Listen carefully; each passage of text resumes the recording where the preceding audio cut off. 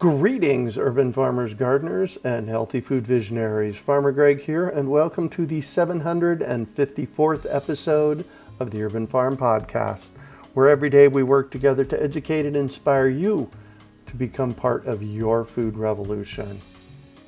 This month, I'm excited to bring you Seven Springs Farm Supply as our sponsor for the show. This is a special bonus episode where I asked Daniel what was healthy soil, and his response was brilliant, so I just had to bring it to you.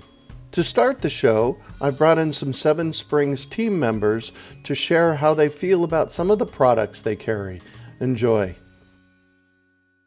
My name is Aaron Quessenberry. I go by the call sign Rango. My favorite product at Seven Springs would have to be the Never Sink blend. It's specifically blended for a farm, and it has a wide range of uses, and it's a great local product.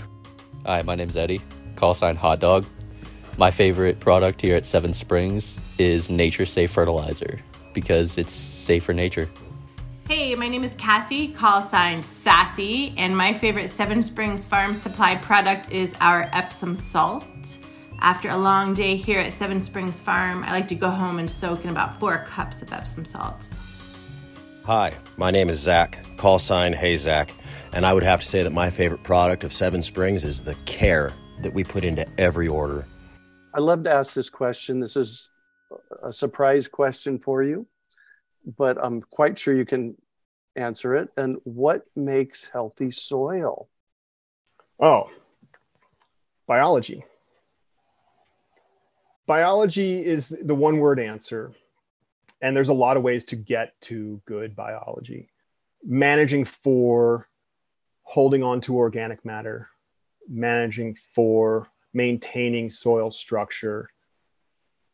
Both of those things help build and allow for biology to take hold.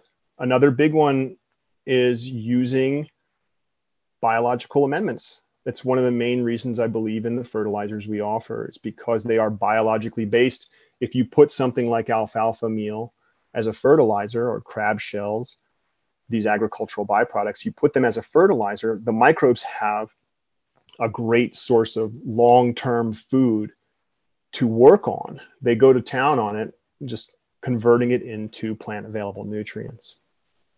And why are those microbes important? Those microbes are what do the heavy lifting of making nutrients available to plants. There's a whole network of them, and they're trading nutrients and sugars with each other and with the plants. And it's a fairly complex web. You'll see it referred to as the soil food web. But there are fungi and there are bacteria that are protecting plants. They're colonizing root systems. They're protecting them from harmful bacteria and other pathogens.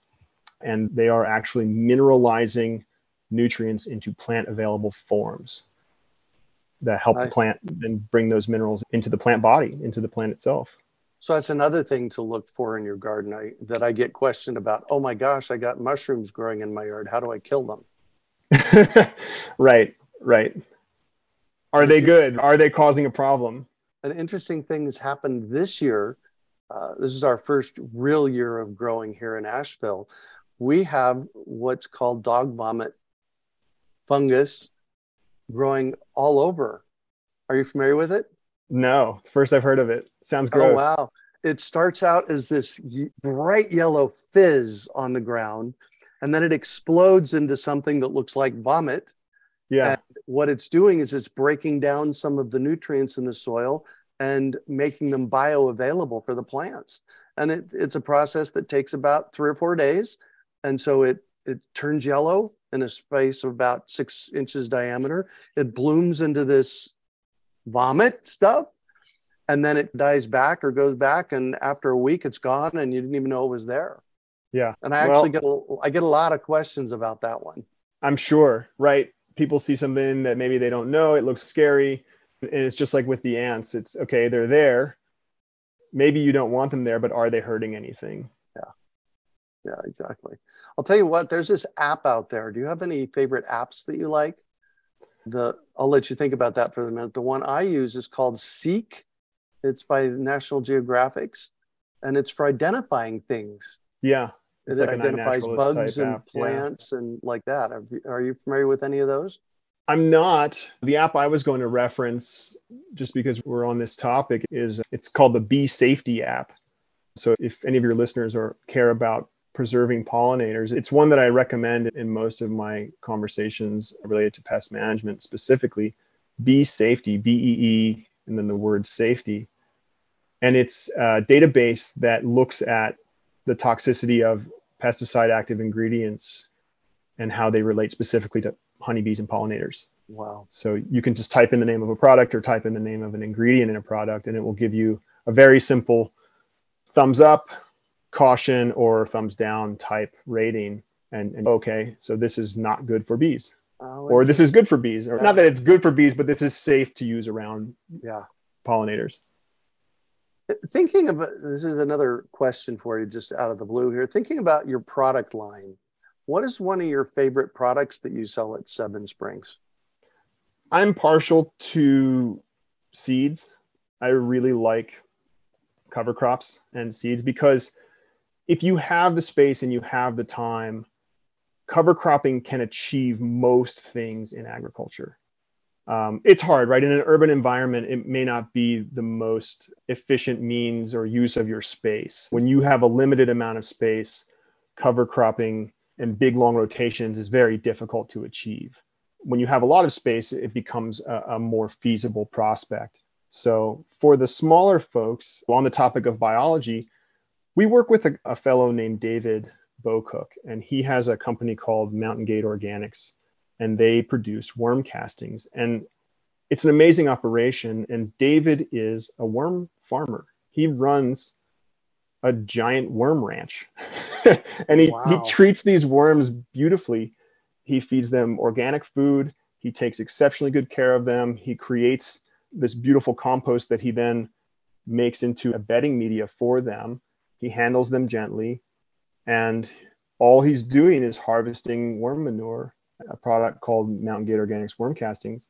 And I really like that one because of the whole story involved and the whole process involved. It's a local business to us. They're in the Shenandoah Valley.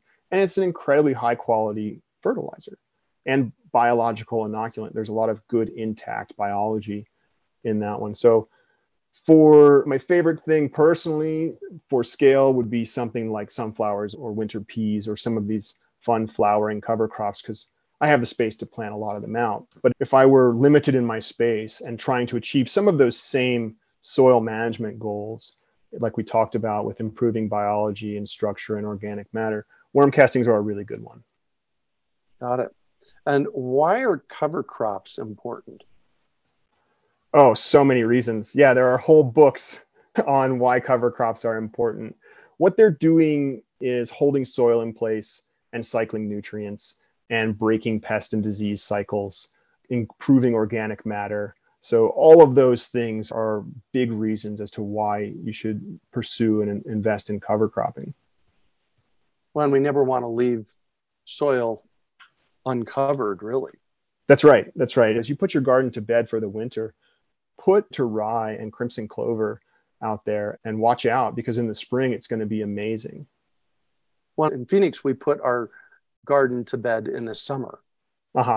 Right. We could grow all through the winter in Phoenix. And so I used to grow a cowpea. Sure. And it got to the point where the cowpea just grew wild in my yard. And it would come up every year in the summer. It loved the heat. And it's a nitrogen fixture because it's a bean. And then it died back in October, November.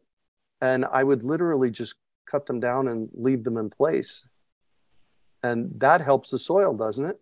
It does. It helps the soil and it helps provide nutrients for the next crop. Yeah, you're conditioning the soil. And like you said, those legumes are fixing nitrogen and it's there and available for the next plants that come in. Wow. All this because I asked you what book you liked, right? And we dug in deeper. Thank you for that. Of course. Hi, my name is Tim. I go by TCP. My favorite product here at Seven Springs is Harmony 543 because both farmers and gardeners can use it on just about everything. My name's Elena, call sign Nanko, and my favorite Seven Springs product is Solubor because it's got an awesome name. for fluid fertilizers and nutrient sprays. My name is Matt, call sign Mark. My favorite Seven Springs product is Redmond 10 Fine Mineral Salt with organic garlic because it's the salt of choice for discerning cows and cowboys alike. Hi, my name is Scott Pierce. My favorite product is Vermont Compost because it's mud season in a bag. We hope you enjoyed today's episode of the Urban Farm Podcast. Remember to listen for tips, advice, and resources to help you on your journey with urban farming. You can find us on the web at urbanfarm.org or send us an email to podcast@urbanfarm.org. In the words of Vincent van Gogh, great things are done by a series of small things brought together. Be encouraged that with each lesson learned and skill developed, you are one step closer in the direction of your dreams.